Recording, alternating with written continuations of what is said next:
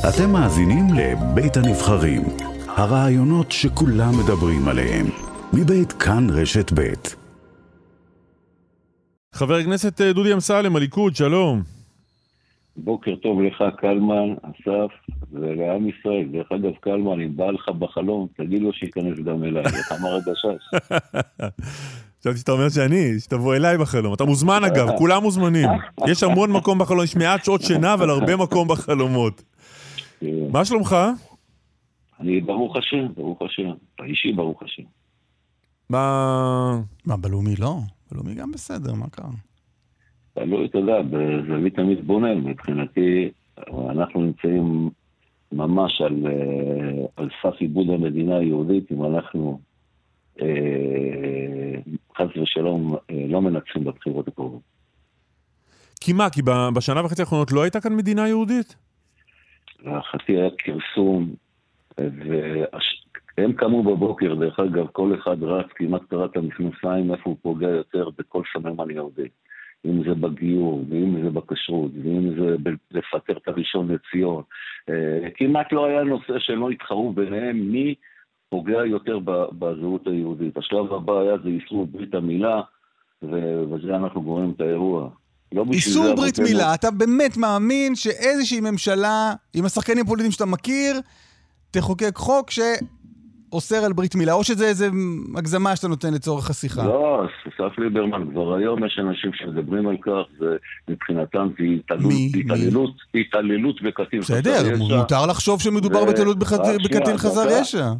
ואני כבר רואה את השופט עם המשקפה מבית המשפט העליון שאומר, וואלה, נכון. בדיוק כמו בשחיטה בחוץ לארץ, שכבר לא מאפשרים את השחיטה הכשרה, השתלט. אבל באיזה פוליטיקאי אתה חושד בו שיגיש הצעת חוק שעוסקת בביטול ברית המילה? כל אחד ממרץ, כל אחד ממרץ. כן, וכל אחד מיש עתיד. יאיר לפיד, אתה אומר, כן, אתה רואה את יאיר לפיד מגיש הצעת חוק לאסור על ברית מילה. אם גברת זנדברג הגישה הצעת חוק כמדומני על הנחת תפילין לקטין, היא לא הבינה שקטין זה אצלנו מניחים תפילין מגיל 13, שלאסור, אם הציעו את הדוכני חב"ד בכניסה לזה קצת יהדות, כן, אז למה אתה מתפלא? לא הבנתי. זה השלב הבא, דרך אגב. טוב, לא, אפשר לחשוב שפעילות מיסיונרית ליד ילדים היא לא דבר ראוי, אבל בסדר, אולי אגב... שאתה מדבר על יהדות, לא, עזוב, אני אקח אותך לשכונה שלי, דודי אמסלם, אני אראה לך כמה דברים, בסדר? אם לימודי התנ"ך כבר בבתי הספר, דרך אגב, הפסיקו כבר להיבחן עליהם, מה נשאר לנו? אבל תגיד, אולי דווקא בשביל זה אתה צריך את רע"מ בקואליציה, כלומר, אולי צריך לרצות שרע"מ תהיה בקואליציה. הם לא ייתנו לבטל את ברית המילה. אני לא סומך אף פעם על מפלגות בעצם אנטי-ציוניות, ובוודאי אנחנו לא מסמכים במדינה היהודית על הערבים שיצילו אותנו בפני עצמנו. תראה את האבסורד, תראה את האבסורד בשאלה. טוב, תגיד רגע, מה איתך? מה אתה עושה בישורת האחרונה של הקמפיין? איך נראה היום-יום שלך? אני אחראי על מרחב ירושלים, אני מבית שמש ועד מעלה אדומים, אני נפגש איתם, אני בודק מנסה לעזור להם בכל מה שניתן, באמצעים. מה, על המטות? בסיורים, כן, כן. אבל אתה בעצמך עושה... וגם בין היתר מתראיין אצלנו. לא, זה חשוב. כן, אם כי לא... לא, אתה מתראיין אצלנו בתפקיד? כלומר, הקמפיין אומר, דודי, לך לרשת בית בבוקר, תרביץ תורה? אף פעם לא אמרו לי, דרך אגב, ואני התראיינתי אצלכם הרבה פעמים, ואף אחד לא אמר לי, קום בבוקר ותרביץ תורה, אלא אתם מתקשרים אליי, אתם מבקשים שאני אעלה, אני עולה. לא, אבל שאלנו אם זה משהו שהמפלגה שולחת אותך אליו. לא, אני לא צריך שישלחו אותי, זה התפקיד שלי, בוחרי הציבור, בוחרי הליכוד שלחו אותי לזה. כי בדרך כלל במערכת הבחירות, בטח בשיאים שלה, אז הקמפיין מנהל את כל הרעיונות. אנחנו תוהים אם שולחים אותך אולי קצת פחות לתקשורת מאחרים. לא מכיר דבר כזה. דרך אגב, לא מכיר דבר כזה. אני כשמתקשרים אליי ואני מחליט לבוא ולומר את דבריי, אז אני עולה, אבל לא. אם אני מחליט שלא, אז לא. אבל בואו נפסיק להתעסק עם השטויות האלה. בואו נעבור לתכלס. מה זה תכלס? מה שאתם שואלים, שאלו שאלות רציניות. ראינו לפגוש את העיתונות שאמרת לעמית סגל ובן כספית שאתה בממשלה הבאה, אם תהיה ממשלה כזו של המחנה הלאומי של הליכוד, מוכן להיות רק שר המשפטים, או שר המשפטים או לא שר. נכון, מה לא מובן פה? אין עוד אנשים שיכולים לעשות את העבודה הזו? לא אמרתי, אני אומר כרגע מבחינתי, תראה, הרי ברור לך אני לא באתי מתחום המשפטים וזה לא מאבק, זה לא המאוויים שלי, זה לא הסיפור. אני באתי מתחום התשתיות, יותר מעניין אותי, אלא מה, אני רואה כיום את מדינת ישראל בנקודה מאוד מאוד מסוכנת. בכל הנושא של המשילות וכל הנושא של הזהות היהודית. ולכן אני חשבתי שזה העת להתגייס לטובת מדינת ישראל. אני ממש רואה בזה סכנה קיומית, הרבה יותר מהסכנות של האויבים. לא, אבל השאלה אם רק דודי יכול, כלומר, יבוא בנימין נתניהו אם וכאשר... כן. אם יבוא מישהו אחר, ואני אחשוב שהוא ראוי, והוא רוצה לבצע את העבודה, והוא מוכן לעשות אותה, אני אעזור לו מהכנסת, מה הבעיה? אוקיי, אבל לא תהיה שר, אתה אומר. לא, אתה יודע לבד ששר, הרי מה המגבלות... לא, כי אין עוד תחומים שמעניינים אותך, אתה אומר, זה הדבר החשוב היחיד. אני אסביר לך, זה ליבת העניין, צריך להבין. זה או המדינה, אנחנו ממשיכים להיות מדינה יהודית, או לא. ולכן אני רואה את זה כדבר דרמטי מאז קום המדינה ועד היום, לא היה לנו מציאות כזאת, לא הייתה מציאות כזאת. לכן, אני אומר דבר מאוד פשוט, שר כשהוא נמצא בממשלה, הוא לא יכול להגיש הצעות חוק שלא קשורים למשרדו. לכן אני אסייע לכל אחד שיבחר ושנתניהו יחליט לשים אותו שר המשפטים, אני אסייע לו מהכנסת. לא, אני טועה, אז תיקים שקיבלת, תיקים שלקחת על עצמך בעבר, היית שר תקשורת, היית שר הדיגיטל הלאומי, אלה אתה אומר, זה דברים שלא תחזור עליהם? זה את הטעות? לא קשור, זה היה נכון לשעתו. היום בעצם אנחנו נמצאים במציאות אחרת, לפחות שאני רואה אותה. כן, היום פתאום הזרקור נדלק לי לפרצוף בשנה האחרונה. אני הבנתי בשנה האחרונה איזה כאוס אנחנו נמצאים ולאן אנחנו אמורים להגיע. דרך אגב, חלק מהעניין... מה קרה בשנה האחרונה בתחום המשפטי שהקפיץ אותך? אמרתי, בסופו של דבר אני הבנתי, דרך אגב, מה אנחנו לא עשינו ב-12 שנים. ולכן, מה שהקפיץ אותי, אני אמרתי לך, כל הריצת העמוק לכיוון פגיעה בכל הנושא, כל ערך יהודי, זה דבר שאני לא ראיתי אותו מעולם, ואני לא האמנתי שיהודים יעשו דבר כזה. תגיד, בשבוע שעבר הייתה סערונת סביב התוכנית של הציונות הדתית, של מפלגת הציונות הדתית לתיקון מערכת המשפט, ובתוכה ביטול סעיף המרמה והפרת אמונים. אתה בעניין הזה גם? אתה תומך בזה?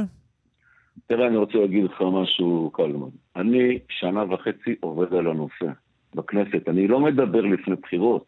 אני הגשתי היום במזכירות הכנסת תיכנס, תראה אמסלם דוד.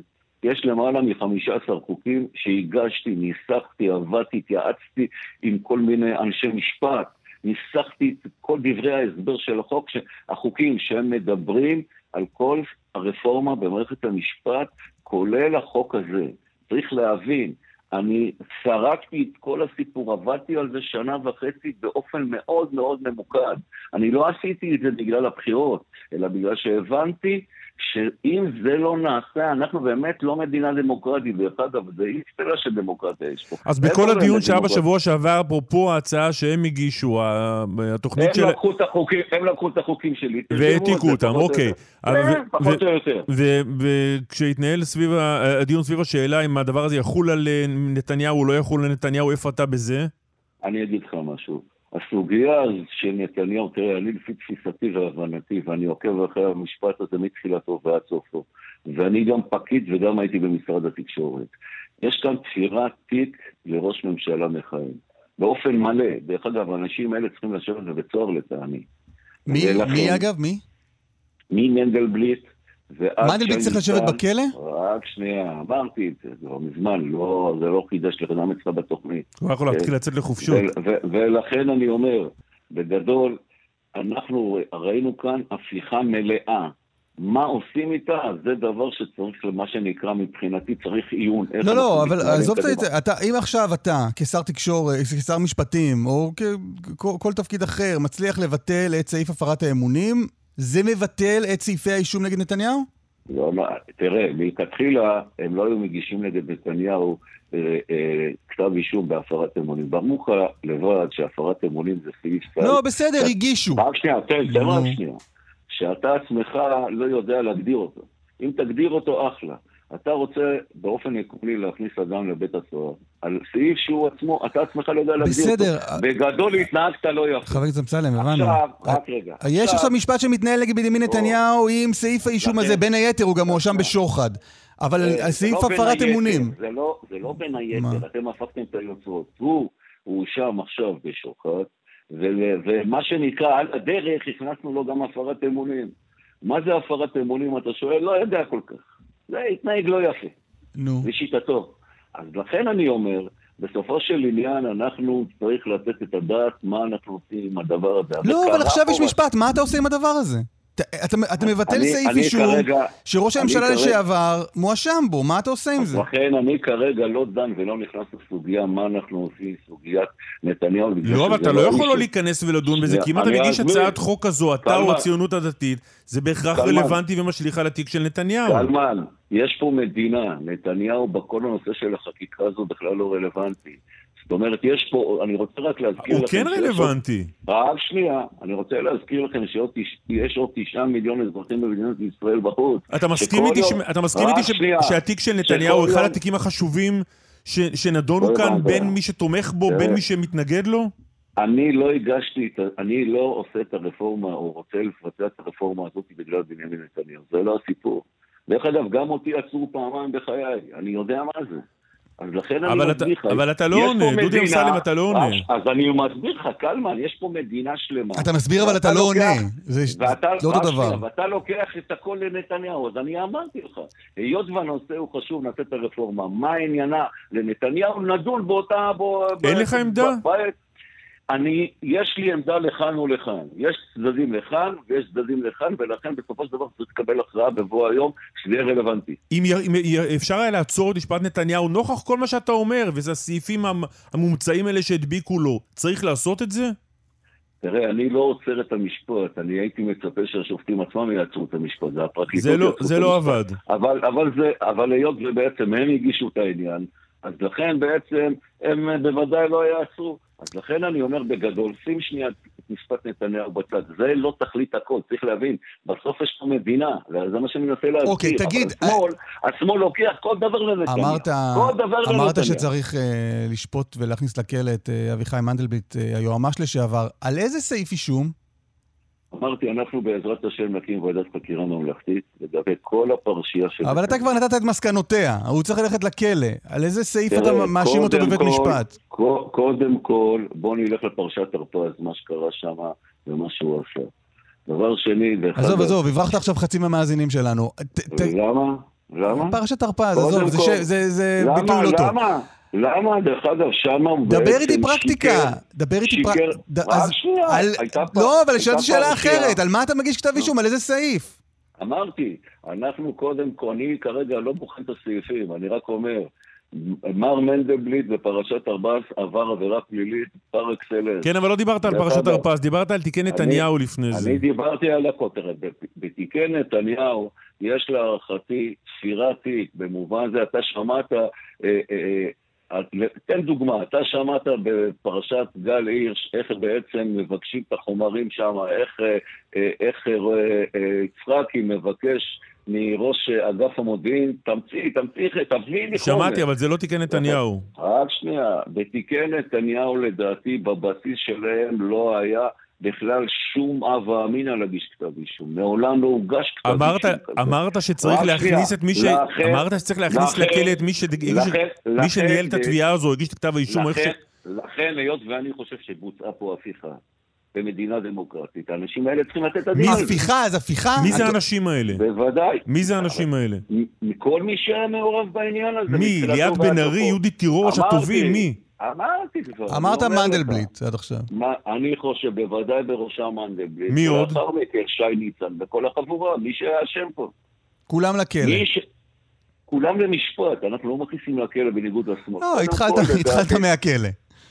אני אומר, בסופו של דבר צריך לחקור את הנושא הזה ולהעמיד את האשמים לדין, בוודאי. כל מי שמעורב בתביעה הזו. כל מי שיש לו יד ורגל בהפיכה הזו, כן. תגיד, שר המשפטים דודי אמסלם ממשיך לעבוד עם היועצת המשפטית לממשלה הנוכחית? זה לא נכנס לזה עכשיו, אתה נכנס לפרטים, זה לא רלוונטיים. לא, סופר רלוונטיים. חשובים, יכול להיות שבעוד חודש אתה שר המשפטים. באופן עקרוני, אחד מהחוקים שהגשנו, שתפקידי היועצים המשפטיים בכל המשרדים, לקיים תפקידים של מה שנקרא תפקידים של תפקידי אמון, שבעצם אתה אמור להביא אותם איתך כשר, או כן, למשרד. כלומר, המשמעות של זה פיטורים של גלי בהרב מיארה. אני לא אמרתי את זה, אני רק אמרתי בגדול, שמשרת יועץ משפטי לממשלה, בכלל יועצים המשפטיים, משרותינו, אין שום סיבה שלא, דרך אגב, אנשים טובים, אנשים ישב שיסייעו לנו לעשות את העבודה. מה לא ברור פה? אם מחר אתה מקים חברה, אתה לא מביא יועץ משפטי שיעזור לך, או שיפריע לך, לא הבנתי. לפני כמה ימים חשף יובל סגב, כתב גלי צה"ל, קטע שבו יושב ראש ועדת הבחירות המרכזית השופט עמית, יצחק עמית, מביע חשש מפני האפשרות שהליכוד לא יכיר בתוצאות הבחירות. הציטוט שהובא ממנו זה, אני מקווה שמה שאנחנו רואים ממך, הוא אומר לעורך דין אילן בומבך, שעורך דין שלכם, זה לא חלילה התחלה של דלגיטימציה מתוכננת לתוצאות הבחירות. מה אתה עונה לו? קודם כל אני רוצה לומר משהו באופן כללי. דרך אגב, באמת האנשים שדבורה בהם הדמוקרטיה זה אנשי הימין בוודאי הליכודניקים. אנחנו בסופו של דבר אנשים בית"ריים, אנשים שבעצם החוק הוא נר לרגלם, ואנחנו דמוקרטים אמיתיים. באופן היסטורי תזכור תמיד שהשמאל כולל במדינת ישראל היום זה האנשים האנטי-דמוקרטיים. לא, אבל דודי אמסלם, כמה שאלה ברורה, אבל למה שלא תענה? אבל אני עונה בדרכי, רק שתבין בתפיסה, אחרי זה אני אתייחס להבין.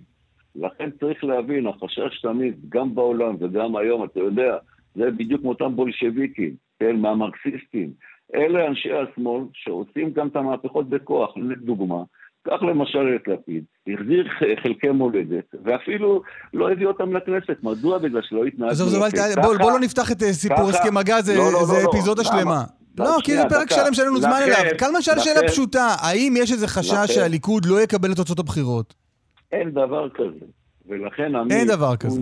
בוודאי, אבל אני רק אספר לך מי זה עמית, כדי שתבין מי הסיפור. כשאני הייתי יושב ראש הממונה על רשות החברות, הוא הוציא צו ביניים נגדי, כן, על המינוי של הדירקטורים בכפר הירוק. במיידי, כן, עתרו כמה עמותות, ולאחר מכן שאני עתרתי נגד מינוי מנכ"ל, למה לא מינו מנכ"ל לתעשייה אווירית, אז הוא כתב שאין לי זכות עמידה, אחד מהם זהו, תבין, הבן אדם הזה, תגיד לי מי אתה, ולפי זה אני מייצר את המציאות. אז אם הוא אמר שאין לך זכות עמידה, אז מה? הבן אדם אבסורד, הוא לא יודע איך להסביר את זה לעצמו. לג'ינג'י יש זכות עמידה, לאמסלם דוד חבר כנסת אין, תבין. או שאתה הולך לכל הדרך ואתה... לא, אז אם הוא פסק נגדך, לאן זה לוקח אותך? זה לא נגדי, אז רק מראה לך מי זה הבן אדם. הבן אדם דרך אגב לא היגיון אחד שהוא מושך אותו עד הסוף, תלוי מי אתה. אם קלמן בא באותה טענה, אז הוא מקבל א', אתה, ב', למה? בגלל שאתה בצד שלו והוא בצד השני. אז אתה סומך על עמית, עמית זה מאור הגולה, באמת. זה הבן אדם שאפשר להכניס חמץ לפסח לבתי החולים, רבא. חבר הכנסת אמסלם, עניין אחד אחרון, מה קורה אם הבחירות האלה מסתיימות עם 59 מנדטים לגוש שלכם? אז לפיד מקיב ממשלה, יש ממשלה עם הערבים והשמאל, שממשיכה לנהל את המדינה עם 61, שאני מניח שאחמד טיבי יהיה שר בכיר שם, עם מנעודה, בוודאי מנסור עבאס יכול להיות גם שר ביטחון פנים, לא? זה מה שיהיה. משהו בליכוד... לשמאל אין ברקסים, אין להם קווים אדומים, תבין. בא אליכם בני גנץ אחרי הבחירות ואומר... רגע. לא יבוא. בא אליכם בני גנץ אחרי הבחירות ואומר, תקשיבו, אנחנו במריבה גדולה עם נתניהו, הוא דפק אותנו פעם שעברה, הוא לא עמד בסיכומים שלו, הוא פירק את הממשלה הזו בלי לתת לנו את הרוטציה, אנחנו מוכנים ללכת עם הליכוד. דודי אמסלם יהיה ראש ממשלה, והממשלה היא של הליכוד. מה אתם עונים לו? השמאל זה אנשים אנטי-דמוקרטיים. הרי בסוף אנחנו המפלגה היחידה דמוקרטית. אנחנו לא מורגן, לא כמו לפיד. אנחנו 130,000 איש בחוט המנהיג שלנו. תגיד, אגב... מה אתה רוצה שנגיד להם? חבר'ה, אתם, מה שאני בחרתם, זה בדיוק מה שאני אומר. עוד מעט השמאל, ואנו לא ייתן להצביע במדינה. בסדר, קלמן, אתה רוצה להתעקש על השאלה הזאת? לא, תמשיך מה שרצית. לא, אז דרך אגב, שאתה אומר מפלגה דמוקרטית, למה רק נתניהו מופיע בקמפיין שלכם? תראה, קודם כל... הלכו כל המתפקדים שלכם, הנכבדים, בחרו רשימה מפוארת, את דודי אמסלם ואחרים. למה רק נתניהו מופיע בקמפיין? א', המתפקדים שלנו לא בחרו בזה בי שאני אנהל את הקמפיין. יש בסופו של דבר, על האונייה יש קברניט אחד, והוא מנתב את הספינה. לכן, אם לדעתו ככה צריך להיות, אז ככה מתנהלים. דרך אגב, בכלל אצל לפיד... זה לא נשמע כמו הגדרה מפוארת לדמוקרטיה. למה דרך אגב? זו שאלה מעשית, זו שאלה טקטית, זה לא שאלה בכלל של מהות. לא, אבל אתם בחרתם מפלגה, אתם מתפארים בזה שאתם לא מפלגה של איש אחד. אתה מראיין אותי עכשיו. אתה עכשיו התקשרת, אתה מראיין אותי, אני עולה אצלך. אם לפיד לא ירשה אצל החבר'ה שלו לעלות, אף אחד לא יעלה, אתה יודע את זה. שם אף אחד לא מגרד את האף, שם אף אחד לא מצייץ, שם אף אחד לא עושה כלום. גם אם תבין טוב, אנחנו המפלגה היחידה הדמוקרטית במדינת ישראל היום שמתנהלת באופן דמוקרטי אמיתי. עכשיו, בחרנו את המפלגה, 130,000 בחרו את המנהיג. אז מה נגיד לגנץ? אתה צודק, מר גנץ? תביא את האבסורד. בעצם השאלה היא מראה לך שהשמאל הם אנשים אנטי-דמוקרטיים, אלימים, כוחניים ובריונים. חבר הכנסת דודי אמסלם, הליכוד, תודה רבה לך.